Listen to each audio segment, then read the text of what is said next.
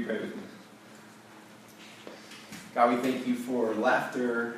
We thank you for the chance to be gathered together here as your people, the body of Christ in this place that we call Lightshine. We just ask that you meet us here as we open up your word. Be profitable to us. Help us to follow you a little bit more closely. We pray this in Christ's name. Amen. All right, so today we're going to Genesis takes this really sharp turn. It goes in a completely different direction. The narrative introduces the next kind of family member, Abraham's family tree, Isaac's son Joseph, the dreamer. All right? And so I started looking at dreams, and I did a little bit of research. And so, scientists are constantly studying the kind of experiments on human dreams. And the study of dreams, anybody know what that's called? I didn't know this. Oneirology? Did I even say it right? Does that sound familiar? Oneirology?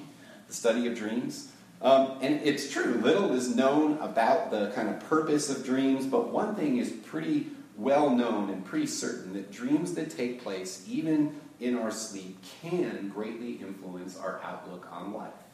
Right? And this is just true. And so there was kind of one particular category of dreams that caught my attention. They're called epic dreams, right? And so epic dreams, these are like life-changing dreams. People actually wake up from these epic dreams, and they feel as if something in their life has changed, as if they've discovered something profound and amazing. And so while most of our dreams are kind of gone within minutes of waking, if you're anything like me, these epic dreams actually can remain with people for years to come. And they can shape things in people's future, right? And so dreams have often been credited with influencing these world-changing events. So I just picked a couple. Mary Shelley wrote Frankenstein, right? Frankenstein, she conceived this idea after having the dream about this hideous monster that showed signs of life. She wakes up and she writes Frankenstein. James Watson, Katie, DNA, okay? The guy who discovered the structure of DNA reported that the idea came to him in a dream after seeing spiral staircases, right? Just days before his assassination. Did you know that? I can't believe I taught you something about this. This is incredible. Trust me, I can't say this very often, so I need to take full advantage of it when normally she's the one teaching me everything. Days before his assassination, President Abraham Lincoln reported a dream about this dead body that he saw in his sleep, in which hundreds of people had gathered to mourn the loss of. And in this dream, a soldier told him that it was the body of an assassinated president, days before he was killed. And so I took a look at Joseph's dreams. I wondered if this is not kind of exactly what had taken place with him, this kind of epic dream that's going to guide not only his future, but actually the future of this fledgling nation of Israel. And so the big question for us will be, where did Joseph's dream come from? And what was its purpose? And so we all have dreams, aspirations for our lives. Some of these dreams are realized, others never materialize. And I don't know about you, but I have some really crazy dreams, most of which I couldn't even share in a sermon. They're so wacky, you guys think I'm nuts. But anyone here, now I've given you a clue to the answer to this question. Anyone want to venture a guess as to what God's dream for the world is? And here's the thing. There's no right or wrong answer here, right? So any ideas? What does God dream of for this world? Anybody? Yeah, Andrew. A world without sin. Okay, cool. Good. Thank you. Any other ideas? Peace. Peace. Good. Yeah. Other ideas? Any other thoughts? Reconciliation. Reconciliation between people, groups. I heard another one. A new heaven and new earth. Yeah, there we go. There's the dream. There's the dream. You want to summarize it in a couple words, Dale? Yeah, new heaven and new earth. Yeah. You're like, I just did summarize it in a couple words. Wendy, was that the same as you were going to say, or was? Usually not. No. Yeah. I was thinking of, he wants a people. I will be your people. You will be my people and I will be your Lord. It's a relationship. Good. That's great. Those are all good ones. And I think all those things make up God's dream. And so I asked the question when I was studying these dreams from Joseph, and I just said, where's one place I can find this? And it actually took me to John 17, which I read a minute ago, where Jesus is praying for his disciples. And I noticed a couple things about the prayer. One, his dream looked into the future. So it wasn't just for his disciples. He wasn't just praying for them. He was actually praying for everybody who would come, everyone who would follow his disciples. And so if we've learned anything about the future in this sermon series, it's that God actually has a plan for the future, right? And that our sovereign God steers the course of human history in some mysterious way, moving toward the fulfillment of God's dreams. And so, what is it that God wants for the world? Well, this is what Jesus prayed for the world. He prayed for not only those present, but for everyone to come. He also prayed that all people would know that God sent him. This is important. He prayed that all people would know that he and the Father are one. He prayed that his followers would share and participate in God's glory. And finally, my favorite part, that everyone would know that they're deeply loved of God. This is what Jesus says. This is Jesus speaking.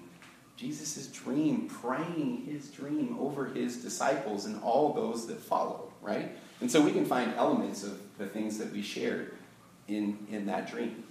And so what a dream for the world that we live in today and for future generations. That God's dream is that all people would come to know God and Jesus Christ, that we would be joined to him, the relational component that Wendy's talking about, and that we would forever know that we're deeply loved by our Creator. It's a great dream. Joseph's dream is a little bit different. Ultimately, his dream, however, is kind of strange. It sounds, when we read it, it's highly unusual. Not everyone, some people take exception to his dream. But what we're going to learn is that this dream actually ultimately preserves this newly forming nation of Israel. All right? So it is pretty important. I wonder, without Joseph's dream, if we get to Jesus's. Something that made me think.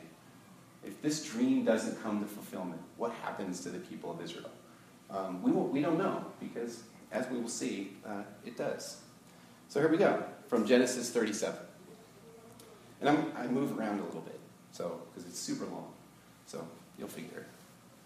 Jacob settled in the land where his father had lived as an alien, the land of Canaan. This is the story of the family of Jacob.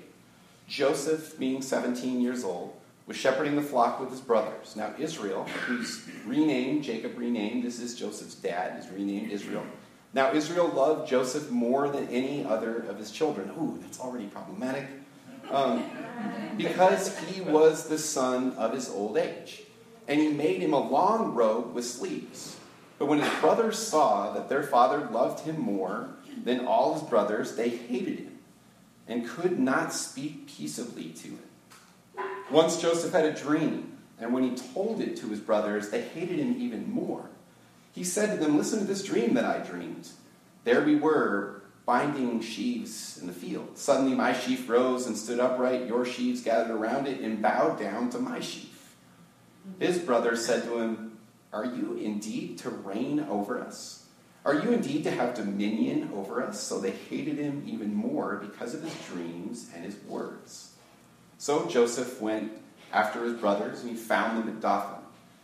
They saw him from a distance, and before he came near them, they conspired to kill him. They said to one another, "Here comes this dreamer. Come now, let us kill him, throw him into one of the pits. Then we shall say that a wild animal has devoured him, and we shall see what will become of his dreams." But when Reuben heard it, one of his brothers, he delivered him out of their hands, saying, "Let us not take his life," Reuben said to them. "Shed no blood, throw him in this pit here in the wilderness, but lay no hand on him, that he might rescue him out of their hand and restore him to his father." So when Joseph came to his brothers, they stripped him of his robe, the long robe with the sleeves that he wore, and they took him and threw him into a pit. The pit was empty, there was no water in it. Then they sat down to eat. Having a picnic when you throw your brother in a pit, this is incredible. I can't get over this part. They sit down casually to eat. And looking up, they saw a caravan of Ishmaelites coming from Gilead with their camels carrying gum and balm and resin on their way to carry it down to Egypt.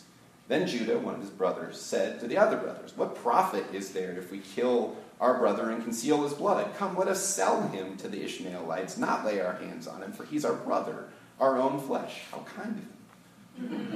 His brothers agreed. When some Midianite traders passed by, they drew Joseph up, lifting him out of the pit, sold him to the Ishmaelites for 20 pieces of silver, and they took Joseph to Egypt. The word of the Lord. Thanks be to God. Thanks be to God. Whew, man, with brothers like that.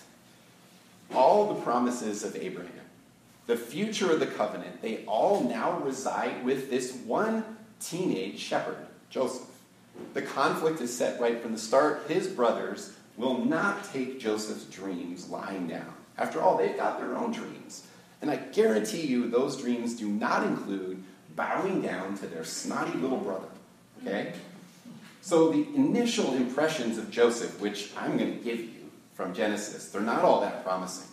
Joseph comes across as a bratty little tattletale. Now, I'm an older brother. Any older siblings in here? Yeah?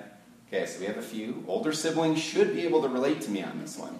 Younger siblings are going to deny it, I guarantee it. Every little thing I did as a kid made its way back to my mom and dad. Everything used to drive me absolutely crazy. Joseph is constantly ratting out his older brothers. He's trying to gain his father's favor, and the crazy thing is it actually worked. Joseph was his father's favorite. He flaunts his dreams of superiority right in their faces with images of his brothers bowing down before him. And so Jacob, who was renamed Israel for today's text, the father, he's cautious, but he gives his son, the favorite son, the Technicolor Dreamcoat. There it is. Donny Osmond. How awesome is that picture? Thank you, Dustin. That is such a great picture.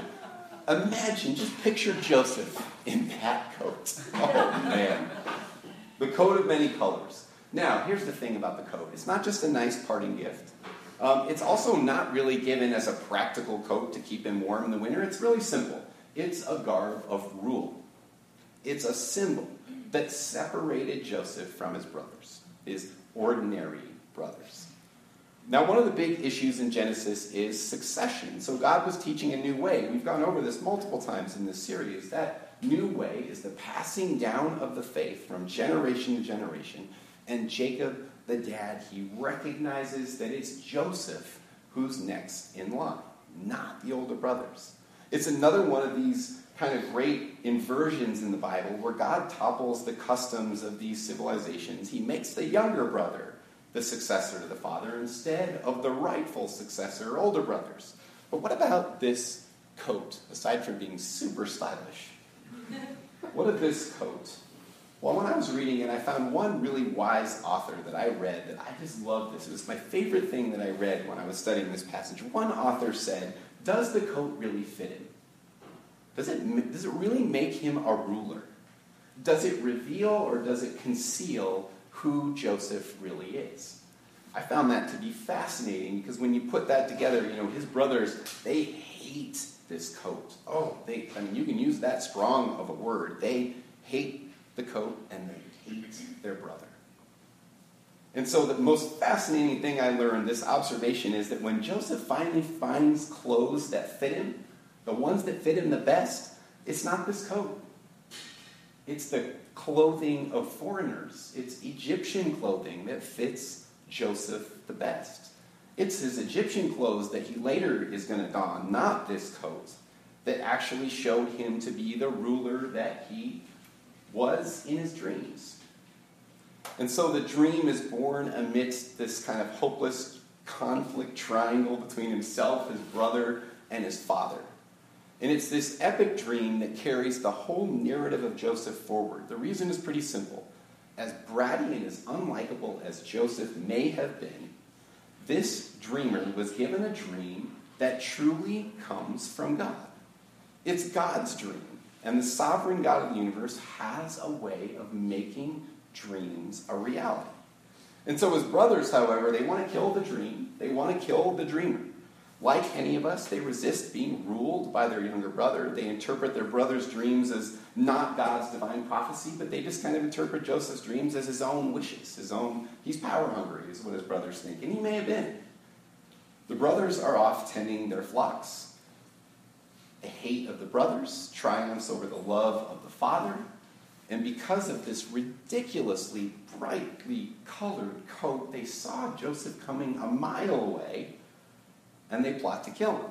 They strip him of his coat of rule, they throw him in a pit, and fortunately for him, some cooler heads of his brothers prevail, and they don't end up killing him, but rather sell him for 20 pieces of silver into slavery, and he's headed for Egypt. His dad is obviously he's inconsolable. He's crushed by the weight of his grief. He believes that his favored son has been torn to pieces by wild animals. The brothers believe that the dream and the dreamer are dead. And so all of us have dreams for ourselves. We dream for our families. We dream for our country. We dream for our world. I like the things we said. Peace. I love these dreams that we have for our country and for our world and for our families. We all have these. And sometimes our dreams get smashed by these unforeseen forces. We all go through periods of grief. We experience failure and loss. We see the kind of seeming death of some of our dreams, and all kinds of tomorrows are crushed by the kind of ruthless reality of the todays. And so, church planners, we understand a little bit about the kind of tenuous nature of dreams. Dreams dream for what the church can become. It's up against these kind of seemingly impossible odds. Things like culture changes and scarce resources and church closures and lack of interest by the community. And so it was about 7 years ago, God placed this dream of starting this church on my heart. A church that we said would exist for our community and for the world, not just for ourselves. And so at the time, when this was first happening, I'm thinking, this is impossible. The odds are stacked against us. Rick's a Vegas guy. Rick told me that Vegas had the odds at about 100 to 1 that we'd fail. So far, we're hanging in there. And so many things threatened to kill the dream that a few of us, a team of people, gathered together about 5 years ago to start this church. That we had many threats. Even after the miracle of opening, there have been constant threats to the shared dream that we have here in this place. And one of the things I've been learning, one of the things I learned from this story, is that it highlights that when a dream comes from God, even the seemingly impossible becomes possible. Right? When God's involved in the dream, anything is possible. And so this story, Joseph, here today, ends in this weird charade where everybody believes the dream and the dreamer are dead. But Joseph, although he was a slave, he was still alive. And with him living, the dream is still alive. The promise of God is still alive. And we'll go there next week. And so this world has a way of trying to crush dreams and dreamers. It made me think about one of our country's most famous dreamers, Martin Luther King Jr. And this story I did not know. We'll see if anyone has heard this before. I did not know it, but I did a little research on his I Have a Dream speech, and the backstory to it is absolutely fascinating. So it was the night before the March on Washington, 1963. He was actually gathered with his advisors and his speechwriters. And they were seated down together trying to figure out what he was going to say. One of his advisors, his name was Wyatt Walker, he actually said this. He said, "Do not use the lines about I have a dream. Do not use them." He said, "It's too trite, it's too cliche, and you've used it too many times." So, after a range of conflicting opinions from his staff, he dismisses them all and says, "I need to be alone, I need to pray about it." He finally goes to sleep at 4 a.m. after working on this all night, and the I Have a Dream section of the speech was nowhere to be found. 250,000 people show up the next day. He stands up to speak, and he stuck to his script. By his own admission, and by all the people in his camp, they said that this speech was not one of his best. He was winding it up. He was feeling like he hadn't landed that knockout punch when a female gospel singer, a good friend of his, was standing behind him. And she yelled at him. She said, "Martin, tell him about the dream." He grabbed onto the podium. He took his prepared script and he set it aside. And she yelled again, "Martin, tell him about the dream." Now, he was assuming his role as a Baptist preacher at that moment when he set that script aside. And one of his friends at that moment, when they saw him do that, actually said, "These people don't know it, but they're about to go to church." And this is what King said. He said, "So, even though we face the difficulties of today and tomorrow, I still have a dream." His own speechwriter at that exact moment, the one that encouraged him to not use it, was so mad at King that he cursed. He said, "Oh, you," and you can fill in the blank. He's using the dream section. Once he started sharing the dream, he never returned to his script. And this dream landed in the hearts of millions of people. Over 50 years later, his dream is still as powerful today as it ever was. It's still at work in the world. It's still somewhat at arm's reach. It's a dream of jobs, of freedom, of an end to racism, a push for civil and economic rights for all people in this country. It may not be fully realized. There may be many obstacles today that stand in this dream's way, but the dream is still alive and well, despite the odds against it. He could have stuck to the script, but he didn't. The dream was too important. The dream is still important today. It made me think this morning when I was on my way in here, of hearing the news, listening to the news on the way in, the white nationalist rally, right? Just absolutely mind-boggling stuff. 19 people hurt, 3 people killed. How important is this dream today? Oh, it's important. It's important. Are there obstacles that stand in the way of this dream? Absolutely yes. And we see some of the ramifications of this dream still at work today in a horrible event that took place yesterday.